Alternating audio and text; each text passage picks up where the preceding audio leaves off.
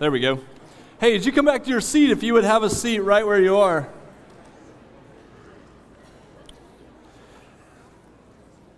Or maybe not right where you are, but when you get back to your seat, you can have a seat there. Now, you might be thinking, hey, it's a little bit early in the gathering to have the sermon, but shockingly enough, there's nothing in the Bible that says this is exactly the order we have to follow in a worship service, and so we like to change things up a little bit from time to time. So we're going to study Scripture together right now based off those first two Psalms we sang, leading us into this time of studying Scripture, and then we're going to come back at the end, and we're going to sing two Psalms together, not grab your purse and put your keys and your phone into. We're going to sing two Psalms together in response to God's Word, to how He's leading us this morning to think about this topic of holiness. Kids, it's the first Sunday of the month. It's Labor Day weekend, so we don't have our children's church time. We don't have our Elevate this morning. Here's what you can do, kids. We're going to talk a couple of times. I'm going to tell you a story a couple of times about the Grand Canyon. If you've got a good Grand Canyon drawing that you can do during the service, I'd love to see that afterward.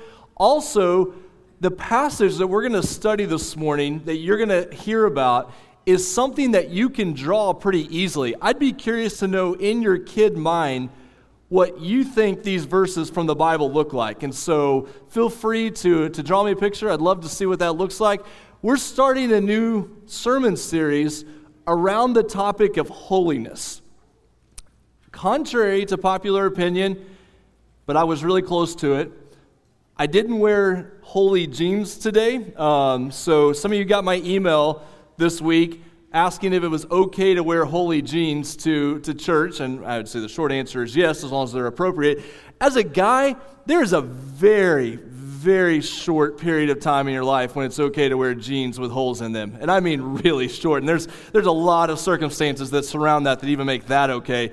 So I most definitely, one time I did preach in jeans that had holes in them only because it was the only pair of pants I had with me at the time, and I was asked to preach at the very last second at this place, and I looked down and realized that was all I had, so I just went with it. But we're talking about this concept of holiness. Holiness isn't the catchy title that you put out there to attract a lot of people to come. It doesn't win for popular, but I think it does win for important. When we think about holiness, we think about that phrase, holier than thou, that holiness is for a separate set of Christians. That's great for them. I'm just trying to make it day to day. I'm not a holy person, but is that really what Scripture says? When we think about holiness, sometimes it is as surface level as the clothes that we wear. Like, that person dresses nice, so they're a holy person, but it's just not who I am. I wear jeans when I preach, that type of idea. Is that what holiness is about? Obviously, there's more to it than that. What we're going to start with this morning is, in order to understand holiness and how that impacts our life, we have to try to grasp, or at least grasp at, understanding the holiness of God. This is one of those topics that you try to speak about it and you skip over your words and you stumble over descriptions, because when we're talking about God's holiness, we realize that is beyond description. But you do have a picture in the Bible that I think is very important. Isaiah chapter 6. If you open your Bible or open your phone to Isaiah chapter 6, that's where we're going to begin. If you're not comfortable knowing where Isaiah is in your Bible, people say if you open your Bible to the middle, you come to Psalms. I always come to Isaiah. I don't know, it might just be my copy of the Bible, but if you try to open to the middle, you're going to get pretty close to the book of Isaiah. And we're going to be looking at Isaiah chapter 6 this morning. If you got a copy of one of those bulletins as you were coming in, and you like a little structure or framework, and you want to turn that over on the back, you can follow along there on the back as well. What we want to do, we're going to read the first 7 verses of this chapter. I'm going to pray for us, and then we're going to jump into the content and ultimately try to cover the whole chapter this morning, thinking about this topic of holiness. Isaiah 6, verse 1, here's the word of the Lord. In the year that King Uzziah died, I saw the Lord sitting upon a throne, high and lifted up, and the train of his robe filled the temple. Above him stood the seraphim. Each had 6 wings. With 2 he covered his face, and with 2 he covered his feet, and with 2 he flew. And one called to another and said, Holy, holy, holy is the Lord of hosts. The whole earth is full of his glory. And the foundations of the thresholds shook at the voice of him who called, and the house was filled with smoke. And I said, Woe is me, for I am lost, for I am a man of unclean lips, and I dwell in the midst of a people of unclean lips, for my eyes have seen the King, the Lord of hosts. Then one of the seraphim flew to me, having in his hand a burning coal that he had taken with tongs from the altar. And he touched my mouth and said, Behold, this has touched your lips. Your guilt is taken away, and your sin is atoned for. Let's pray. Father, as we slow down in our lives, as we slow down in this worship service right now, God, coming before you in worship, looking at your word, Father, I know we come in here with a lot of things going on in life. People sitting at home watching who are at home because of so many things going on in their lives right now. Father, I pray that this portion of your word would speak to us in a powerful way. God, there might be a lot of things that we think that we need as a church, but what we need more than anything is to catch a glimpse of your incredible, overwhelming holiness and glory. God, I pray that if people are here this morning and they just feel like they're in a spiritual drought, they don't know where to turn, they feel lost, it took a lot of effort just to make it here this morning, God, I pray that you would remind them of your power and your glory. God, I pray that there are people here this morning and they're not even sure if they believe in you. They don't know if they want to follow Jesus or not. God, that they would replace maybe a very low view of you with a very high view of your power and glory, and that you would draw them to yourself. God, use these verses in our church in the days to come as we think about holiness. God, thank you for the kids and families that are here, God, that you would remind them of your power. And Father, we want to respond to your word in the way that we study, the way we pray, the way we sing. And we give ourselves to you. In Jesus' name, amen. Okay, I used this story when we were going through our Colossians sermon series, but I'm going to take a shot that, number one, maybe you weren't here. Number two, it crushes me, but you probably don't remember everything I say, so you may not remember it. And number three, you'll play along. So when I get to the point of telling the same stories and I don't remember that I told them, then we'll be in trouble. But for now, just go with me. So not long after Amanda and I were married, we were living down in New Orleans, and we had come back to Oklahoma City because we were in that stage of life when all of your friends are getting married, and it gets very expensive because you have to attend all these weddings and be a part of what's going on. So we'd come back to Oklahoma City to be a part of a wedding. At that time, there was a hurricane, not Hurricane Katrina, but one of the earlier season hurricanes that year that was coming toward New Orleans, and so they had canceled our classes and canceled our jobs in New Orleans. So we were back in Oklahoma City, didn't really have anywhere to go at the time, didn't particularly want to spend any more time with our parents at that point, and so we needed to figure out what to do. And Amanda says, let's go to the Grand Canyon. Now there's, that's a whole bunch of hours in the wrong direction at that point to get to the Grand Canyon. We have no money. We have no reason to go to the Grand Canyon other than the fact that that's the way my wife lives, that we're in Oklahoma City, our home is in New Orleans, let's go west to the Grand Canyon. And so we grabbed a tent and we headed west to the Grand Canyon. We drove all night, we took turns, we'd drive a couple hours, almost fall asleep, get the other person to drive a couple hours, things you do before kids. And so we made it there to the Grand Canyon, and you drive up there and you go past all these booths of people that are selling things to you, and you come around the bend, and there it is, this incredible God-created wonder of the world. And so we walked along the rim. We even kind of walked down just a little bit into the canyon. We came back, and a couple of hours had passed. We were like, well, we made it. We saw the Grand Canyon, and then 30 more minutes passed as we tried to figure out what to do next, and there was still the Grand Canyon in front of it. It still looked great. And then we realized we had no plans at that point. We had made it to the Grand Canyon, and it was great. It's a big hole in the ground that's really awesome, and you drive a long way there to get, and after a while you just feel like, well, what do we do now? So we pitched our tent, spent the night, drove back to Santa Fe the next day, and hung out for a little bit. Here's my concern. Sometimes I think our experience with God's glory and God's holiness can be a little bit too much like our experience at the Grand Canyon. Oh, that's good. Oh, that's nice. That seems really important, but is that all? Like, what do I do with that? Or worse yet, we look at God's glory and say, okay, that's all right. And then we drive away. What you see in Isaiah chapter 6 is the exact opposite of that. Look back at Isaiah chapter 6. In the year that King Uzziah died. Now that's not a throwaway line, okay? In the year that King Uzziah died is in some sense a summary of chapter 1 through 5. We talked about this past Wednesday night at Emmaus, and so I'm not going to go into a lot of detail. It's on our podcast. If you're curious about that and want to jump in there, you can listen to that Wednesday night as we tried to set the stage for this. But King Uzziah had reigned as a great king for 52 years over the people of God.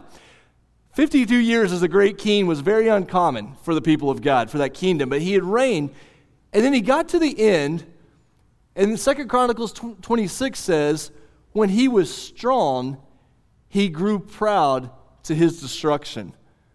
Let that sink in for just a minute about the way that describes our lives and the way that describes our world. He grew strong, he grew proud, he was destroyed. For he was unfaithful to the Lord his God, and he entered the temple of the Lord to burn incense on the altar of incense. You see, even if you were the king, you didn't just go strutting straight into the presence of God any way you wanted to. But his pride had gotten to the point that he was no longer in awe of the things of God. I'm king. I've been in charge for 52 years. I've done a good job. I can do whatever I want to. And man, pride is dangerous all the time, but religious pride is especially dangerous. When you approach the things of God as if they're light, as if I'll do whatever I want to. I've gotten used to the things of God, so it no longer holds any power over me. There's King Uzziah in that situation. But look what happens. In the year that King Uzziah died, Isaiah, what happened to him? He saw the Lord. The king is dead, the Lord lives. The nation is in mourning. What's about the Lord? He's sitting on his throne. 100% of politicians and leaders will come off their throne, will come out of their position. Leadership in the human realm is so temporary. And our lives are not dominated by who is in charge of a political realm, because that will come to an end. But God remains enthroned as the King of Kings. And he's at peace, and he's in control, and he has all power and all sovereignty and all dominion. And so when Isaiah's circumstances are falling apart, when the nation is in mourning, when Uzziah has died, what are we going to do? Who's in charge now? Who's in charge now? He saw the Lord sitting on his throne. He's still in charge. That hasn't changed. It's that lesson from the New Testament about when we're focused on the storm and our eyes are on our circumstances, everything feels out of control. And the moment you look at Jesus, you realize, oh yeah, he's in control. He's at peace. I look at him and he's still in charge. Sitting upon a throne. What kind of throne? High and lifted up. This is not any regular human throne. This is a throne that is out of reach. This is a throne that is greater than any other.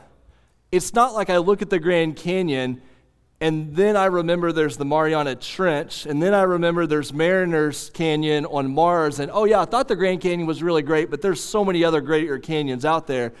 No, I looked at the Lord, and he was high and lifted up. He was out of reach. This is when you're the tall person, and you try to get a little kid to give you a high five, and however hard they try, they can't reach your hand. High and lifted up, out of reach, greater than any other. He's able to see everything that's going on. Nothing is outside of his view, outside of his control. He's high and lifted up, and the train of his robe filled the temple. So just the very bottom, the very hem of his robe fills the temple with his beauty and splendor and power. There's a dual connection that we're going to come back to here in just a second.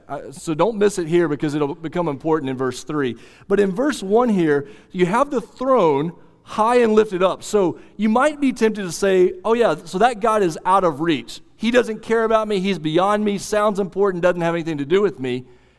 But the hem of his robe fills the temple. He makes his splendor and beauty known to his people. So really high, but he also comes down to show his power to his people.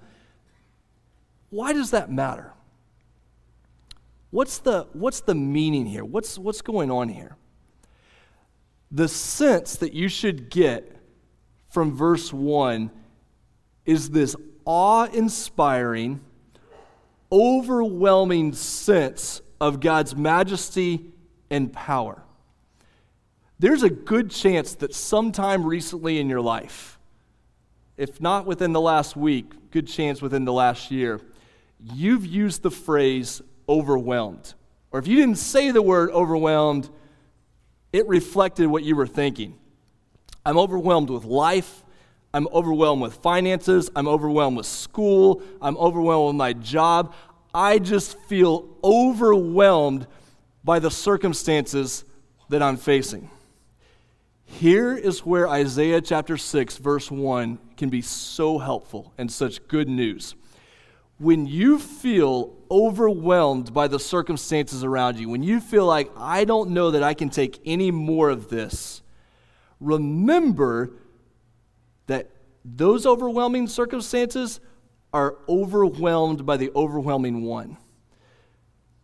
The image of Isaiah chapter 6, verse 1 is that the power and majesty of God overwhelms the entire universe, the entire situation that Isaiah is facing. So next time, let me give you a little, I don't mean this to be cheesy, I mean this to be Isaiah chapter 6 important. The next time in life, you catch yourself saying, I am so overwhelmed, say, that's right.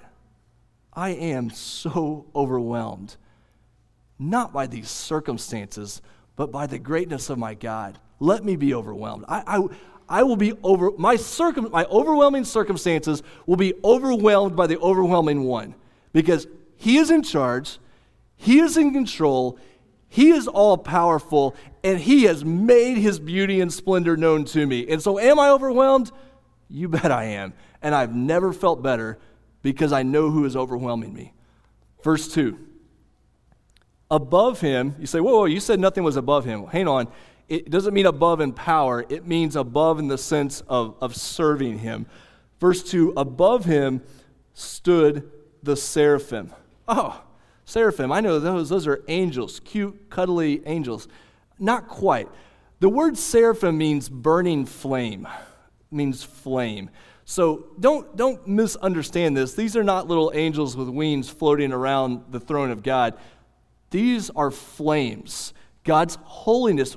Fire often in the Bible is a picture of holiness. Adam and Eve get kicked out of the Garden of Eden. God puts flaming swords to protect his place of holiness. The lights of Gideon's lamp, the flames there are flames of holiness. The burning bush that Moses encounters, scene of holiness. So fire in the Bible is often a theme of holiness. So you have these flaming, powerful beings here around the throne of God, and it says each had 6 wings. With 2, he covered his face. Even these beings here do not look directly upon the power of God. It's a sign of reverence. With 2, they covered their feet. Again, probably a sign of reverence, maybe a sign of they're not going to go anywhere of their own initiative. Their feet are covered until they're told to do something. In a lot of Eastern or Middle Eastern cultures, uncovering the feet can be a sign of disrespect.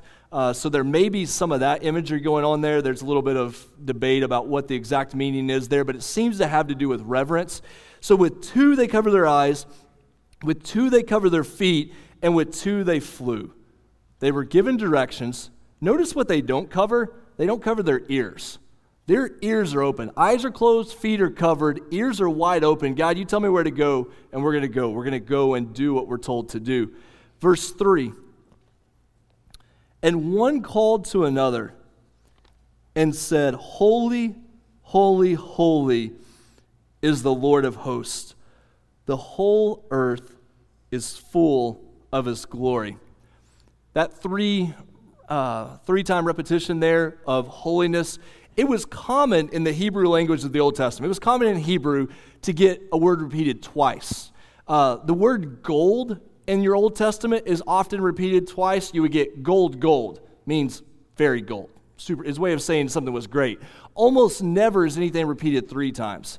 It's like saying the bestest. Good, better, best, bestest. You repeat something 3 times, it's out of reach. Nothing is as great as the thing that you're talking about right here. It's transcendent. So holy, holy, holy. How do you describe holiness? Well, when you start to talk about God's holiness, one of the things you run into is you say, what does it mean that God is holy? Well, it means that he's God. Okay, well, that's not particularly helpful, except that's a really great illustration of what we're trying to get at. The word holiness is a word, and we're going to talk about this a lot over the next few weeks, but it's a word that means separated from something in order to be dedicated to something else. God is completely separate from all of his creation. Remember, when we talk about God, we're not talking about a God that somehow infuses creation or comes out of creation. We're talking about a God that is separate from creation. So he's beyond and greater than any of that. But he is devoted to what? Well, in a perfect sense, he's devoted to himself. And I know that might come across sounding wrong, but what else is God devoted to? He's devoted to showing his greatness, to showing his glory. That doesn't make him prideful, it makes him God. So he is holy in his core inner being. But the second phrase there in verse 3 says, the whole earth is full of his glory. Remember we talked about his throne being high and lifted up, and then his robe filling the temple? That's exactly the idea in verse 3. Holiness is God's glory concealed, separated off, greater than any other. His glory, though, is his holiness revealed or manifested in the world. So when we talk about his holiness, we're talking about his core being, what separates him from all else. But he reveals his holiness by making his glory known where? Over all the earth. Is he holy? Absolutely all the time. And he shows that holiness to us by displaying his glory in the world. What does that mean? How do we kind of grab hold of that? Here's one of the things it means. One of the things that it means is that when we talk about the God of the Bible, he is not the big man upstairs. And he is not just a higher power, and he's not just a grandfather, and he's certainly not just a co-pilot. He is the creator of the heavens and the earth. He is the king of the universe. He is the judge of every ruler who will ever sit on a throne. He is father to the fatherless. He is the savior of the weak. To whom will you compare me? Who is my equal, says the Holy One. You get that wording often in the book of Isaiah. So many times, if we're not careful, we approach God as if he is not holy, as if he is not all-powerful. And I prayed earlier, and I want to say again, there's a lot of things we probably need at Emmaus. There's a lot of things I probably need. But what we need more than anything is a vision of the blazing, overwhelming holiness of the God who is worthy of all of our worship. Because if we grasp that even a small part, to know his glory and his power and his rule and his authority and his love, that changes everything for us when we begin to grasp that. If you are here and you're not a follower of Jesus, you're saying, you know what, I'm really not a worshiper of God, but I respect what goes on here. Let me throw something out to you. Maybe, I'm not saying this is your situation, maybe the reason you're not a follower of Jesus, maybe you're not a worshiper of the one true God, is because you've been presented a God that is frankly too small. Maybe the reason you haven't followed after Jesus Christ for your life, you haven't given yourself in worship to God, is because you think, why would I give myself to that God? There's really not much there to offer. That's not much greater than what I have going on in my own life right now. And so if we could do something for you, it would be to say, look at Isaiah chapter 6. We're sorry for the false, lowly God that we set before you at other times. Look at Isaiah chapter 6. Is that the God that you have come face to face with? Because when you see that God in all of his holiness, and you see that God in all of his glory and all of his power, then you come to that point of saying, okay, how do I respond there? What is my response to that sort of power, that sort of rule? As God's people, we have to think, why that kind of God is presented there, it's because a lesser God would never work. Isaiah is in a bad situation. He doesn't need a lesser God. He needs the God of Isaiah chapter 6. Look what happens in verse 4. The foundations of the thresholds shook at the voice of him who called, and the house was filled with smoke. There's a lot of flame, so it's not surprising you're getting smoke here, that his glory is being made known. Sometimes you get the word Shekinah that's used for the glory of God, that overwhelming presence of God at work here. Verse 5, what does Isaiah do in response?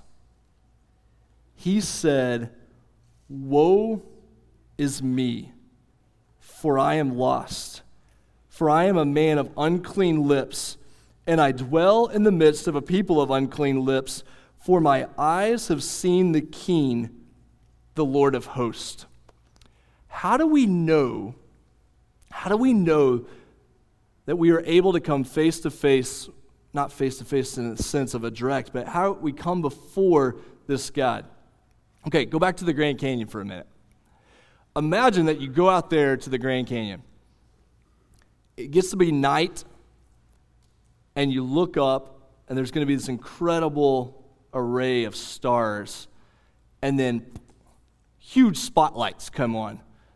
Somebody says, look, you can see the Grand Canyon so much better now. We've brought spotlights out. What happens at that point? All those stars, not visible anymore, are they? Because these spotlights have come in. I remember, so I grew up in the southwest part of Oklahoma in kind of a rural area. I can remember my parents calling the local electric cooperative to come take out our street light because they were so angry that a street light had been put in that took away our view of the stars. So that's the idea of where I came from. You get this artificial, man-made, lesser glory light that comes in, and it's close to us, and what does it do? It washes out the glory of looking up at the stars at night. Take that as a connection to what we're talking about here. One of the reasons that we don't always see God's glory in all of his majesty is because we have these little man-made lesser lights all around us. Are they like the glory of God? Not even close. But Romans 3:23 says we have all sinned and fallen short of the glory of God. We have taken this incredibly beautiful portrayal of God's power and glory, and we've set up little spotlights all around us. And now we're not able to see him because we're overwhelmed by these things around us. But when Isaiah is able to see the Lord, when his eyes look on the King, what happens to him? He says, "Woe is me, for I am lost. That word lost can also be the word silent. I am a man of unclean lips, meaning I could not give the praise that those angels gave earlier because I know that my lips have boasted of myself and not of the Lord.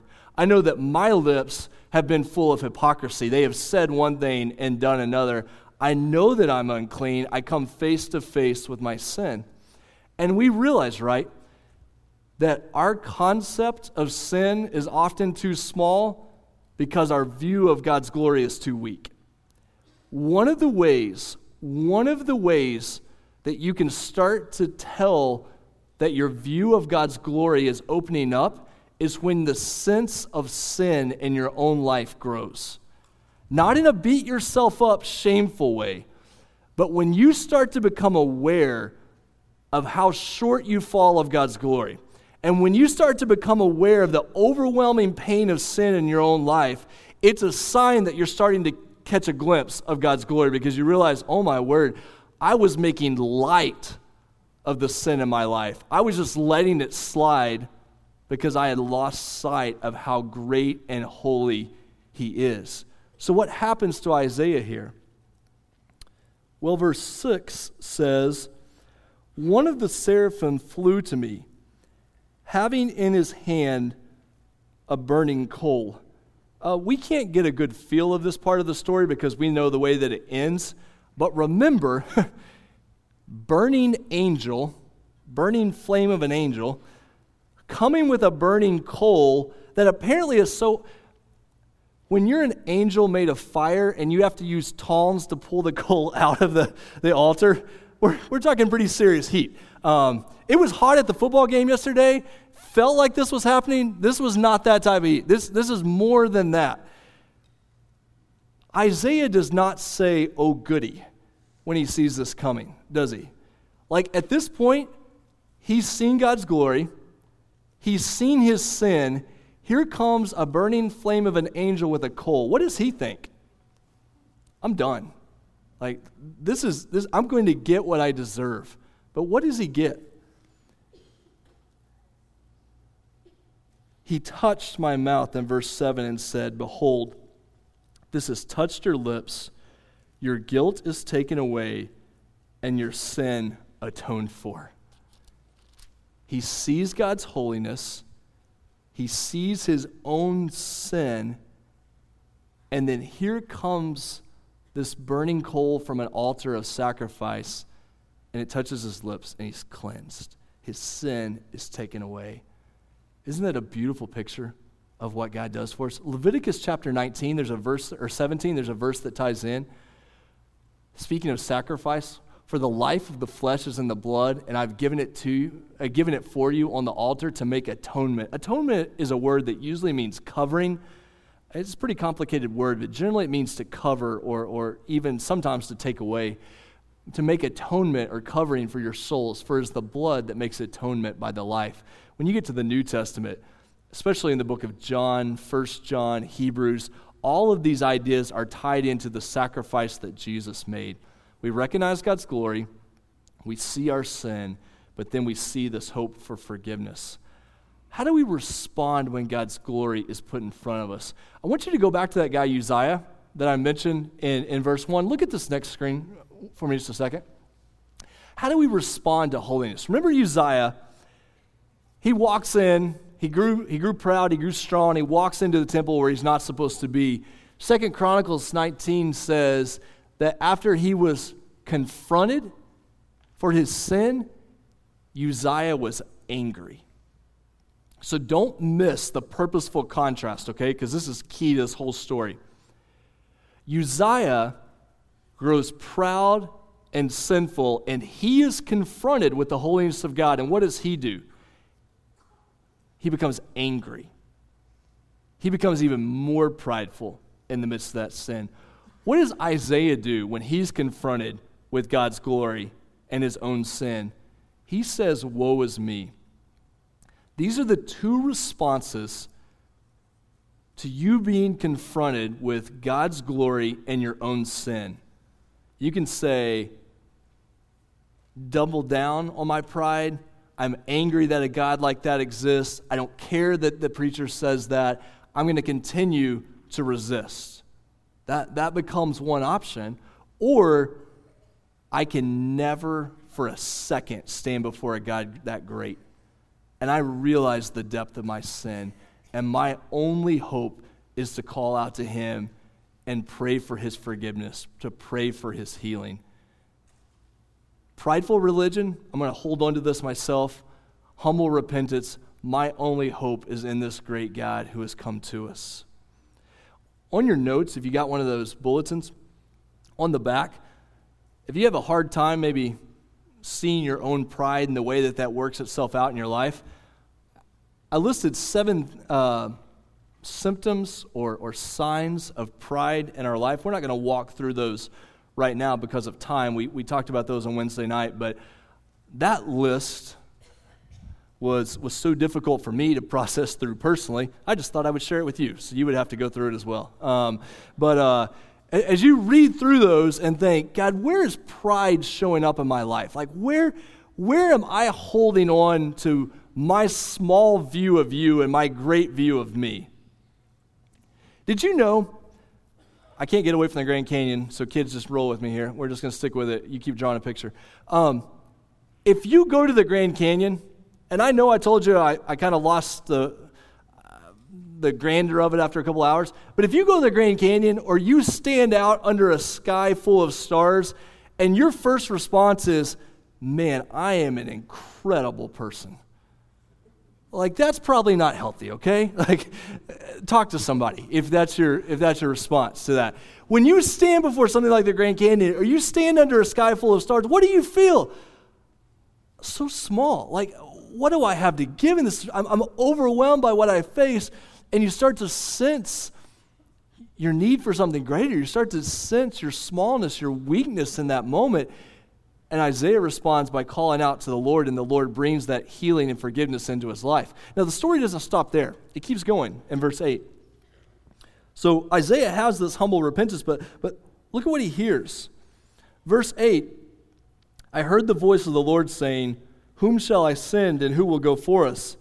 And I said, here I am, send me. Now, this is awesome. Confronted with God's holiness, confronted with his own sin, experiences forgiveness and healing, goes on a mission trip. Like, that's the way you want to respond in this situation. God's not wasting any time. He says, you have everything you need at this point to serve me. Here's the good thing about this. When you come to understand some of God's holiness and glory, and when you recognize your own sin, and when you experience his healing and forgiveness, no one will have to force or beg you to worship and serve the Lord. Because you are so overwhelmed by his power and your weakness and his grace that the only response that makes any sense at that point is, I will worship him with everything I have, and I will serve him with everything I have. And I don't mean to use that as a guilt-inducing, next time we ask for somebody to volunteer, you better step forward. What I mean is, we won't be able to stop you from serving the Lord. And we will not be able to stop you from worshiping the Lord because you've seen how great he is, how much you need him, and how awesome his salvation and forgiveness and healing can be. And so all we have to do is say, I encourage you, I equip you, here's an opportunity, go for it. You know that time where someone just becomes a follower of Jesus and they're so overwhelmed by his grace and forgiveness that you just can't, you have to stop them from doing things because they want to do everything to serve him. If we lose that a little bit along the way, it's not that God stopped calling us. It's that we've probably lost sight of his holiness and power and glory and our need for him and what he does in our life. So Isaiah gets sent on a mission trip. Watch out when God sends you on a mission trip, because here's what happens. Verse 9, God said, go, say to this people, keep on hearing, but do not understand. Keep on seeing, but do not perceive. Isaiah says, I signed up for the wrong trip. I wanted the one that went to the happy place, and you're sending me to give a really hard message here. Verse 10, make the heart of this people dull, and their ears heavy. Blind their eyes, lest they see with their eyes and hear with their ears and understand with their hearts and turn and be healed. And you've got to feel with Isaiah at verse 11. He says, how long, O Lord? Like, how long is this mission trip that I signed up for? You're going to send me to give that message, that hard, difficult message. How long am I going to do that? Well, until cities lie waste without inhabitant, and houses without people, and the land is a desolate waste, and the Lord removes people far away, and the forsaken places are many in the midst of the land. All right, it's going to be a while. So Isaiah is called to go, but he's given a difficult message when he goes. Here's the two things. We're going to do this super quick, but the two things that happen with Isaiah's message. Number one, he doesn't change the hard message. So there were already prophets who were giving an easy message to the people with a weak God. If you were here last week, remember what George said about Jeremiah 29. There were already false prophets saying this is going to be really easy, just chill out, you'll be out of here pretty quick. Jeremiah is giving a very difficult message to give to the people. Isaiah is the same thing. There was easy messages to go around, but he stuck to what the Lord told him to say. Here's the other thing, though, to keep in mind about Isaiah. Isaiah doesn't make the message harder than it should be. When you fast forward to chapter 28 in Isaiah, he gets made fun of by some of the other prophets because he makes his message where even kids can understand it. Precept upon precept, line upon line, word upon word. The other guys come by and say it shouldn't be that simple. It's a hard message, and he doesn't change the message, but he also doesn't make it more difficult than it should be. And that's a good reminder for us as we're sharing the things of the Lord. We don't make it easier because people don't need a lesser God, but neither do we make it more difficult because people are carrying enough shame and pain around with them as it is. And so you present, yes, this God is great, and yes, your sin is terrible, but there's also great grace and forgiveness and mercy in Jesus Christ, such that even a little kid can understand their need for the things of God. Final verse. We'll wrap up here, and we're going to sing a couple of songs about holiness. Final verse, verse 13. And though a tenth remain, thank goodness. So it's not going to be complete destruction. God always leaves a remnant. Though a tenth remain, it will be burned again, like a terebinth or an oak whose stump remains when it is felled. The holy seed is its stump. Holiness and hope always go together. A holy God means a hopeful message and a hopeful people. There's a lot of debate about what the seed and the stump are in these verses. Probably the overwhelming opinion is that God would always have a remnant of his people that he would raise up. But there are strong connections as well in this language that tie seed and stump to the coming Messiah, to the one who would come and bring hope and salvation to God's people, pointing toward Jesus. And really, remnant and Messiah fit together in all the pages of the Bible, so I think they're probably two in one in this imagery. But the point is that a holy God, even when he confronts the world, when he confronts people with that holiness, it's always hope that has the last word. And when you live in a world of death, and when you live in a world of pain, and you live in a world of darkness and sin, it is good to know that hope has the final word. That when we see God's holiness, a holiness that could devour and overwhelm us, it's not that. It's a holiness that always points us to a place of forgiveness and salvation. Slowly, as we make the transition to a time of singing about holiness, what's your view of God? Have you reached a point that maybe in some ways your view of God has lowered? That sin's not that big of a deal in your life? Frankly, you wouldn't say this out loud, but you've grown a little bit dry and even apathetic toward the things of God. Isaiah chapter 6 is one of those things that can bring us back and say, let's turn off the spotlights. Let's turn off the little side lamps that prevent us from seeing his greatness, and let's look there, because when you look there, then you're forced to look in here and realize, oh my word, I need him so much. And his forgiveness is there, his hope is there. Is he calling you to worship? Is he calling you to trust him for the first time? Is he calling you as a couple or a family this morning to repent and say, we have taken the things of the Lord lightly. Dads, husbands, I know last week we heard from George a lot about this, but think about your family. Think about your home. Do you take the things of the Lord lightly, or do you say we serve a God who is high and lifted up? And that's reflected in the way we worship, and that's reflected in the way we serve. I don't know how God is working in your lives this morning, but we have 2 songs that we're going to sing about holiness. And so you have all the time in the world you need. If you need to come up here and pray, if you need to pray right where you are, if you just say, my response is I've not worshiped the Lord fully in a long time, and I'm going to give myself to him this morning. Whatever God's leading you to do, I want you to have the opportunity to do that. Let me pray for us, and we're going to stand and sing together. Father, it's guaranteed, and I've probably fulfilled this morning. It's guaranteed that we could never fully express the power of Isaiah chapter 6 and what you show us in your word at this point. And so, God, we just admit that our words fall short. We admit that the thoughts and our hearts and minds fall short. But, God, we declare that you are great, that you are holy, that you are King of kings and Lord of lords. And so, God, forgive us the times that we treat you so lightly. Forgive us those times as a church when we take you so lightly.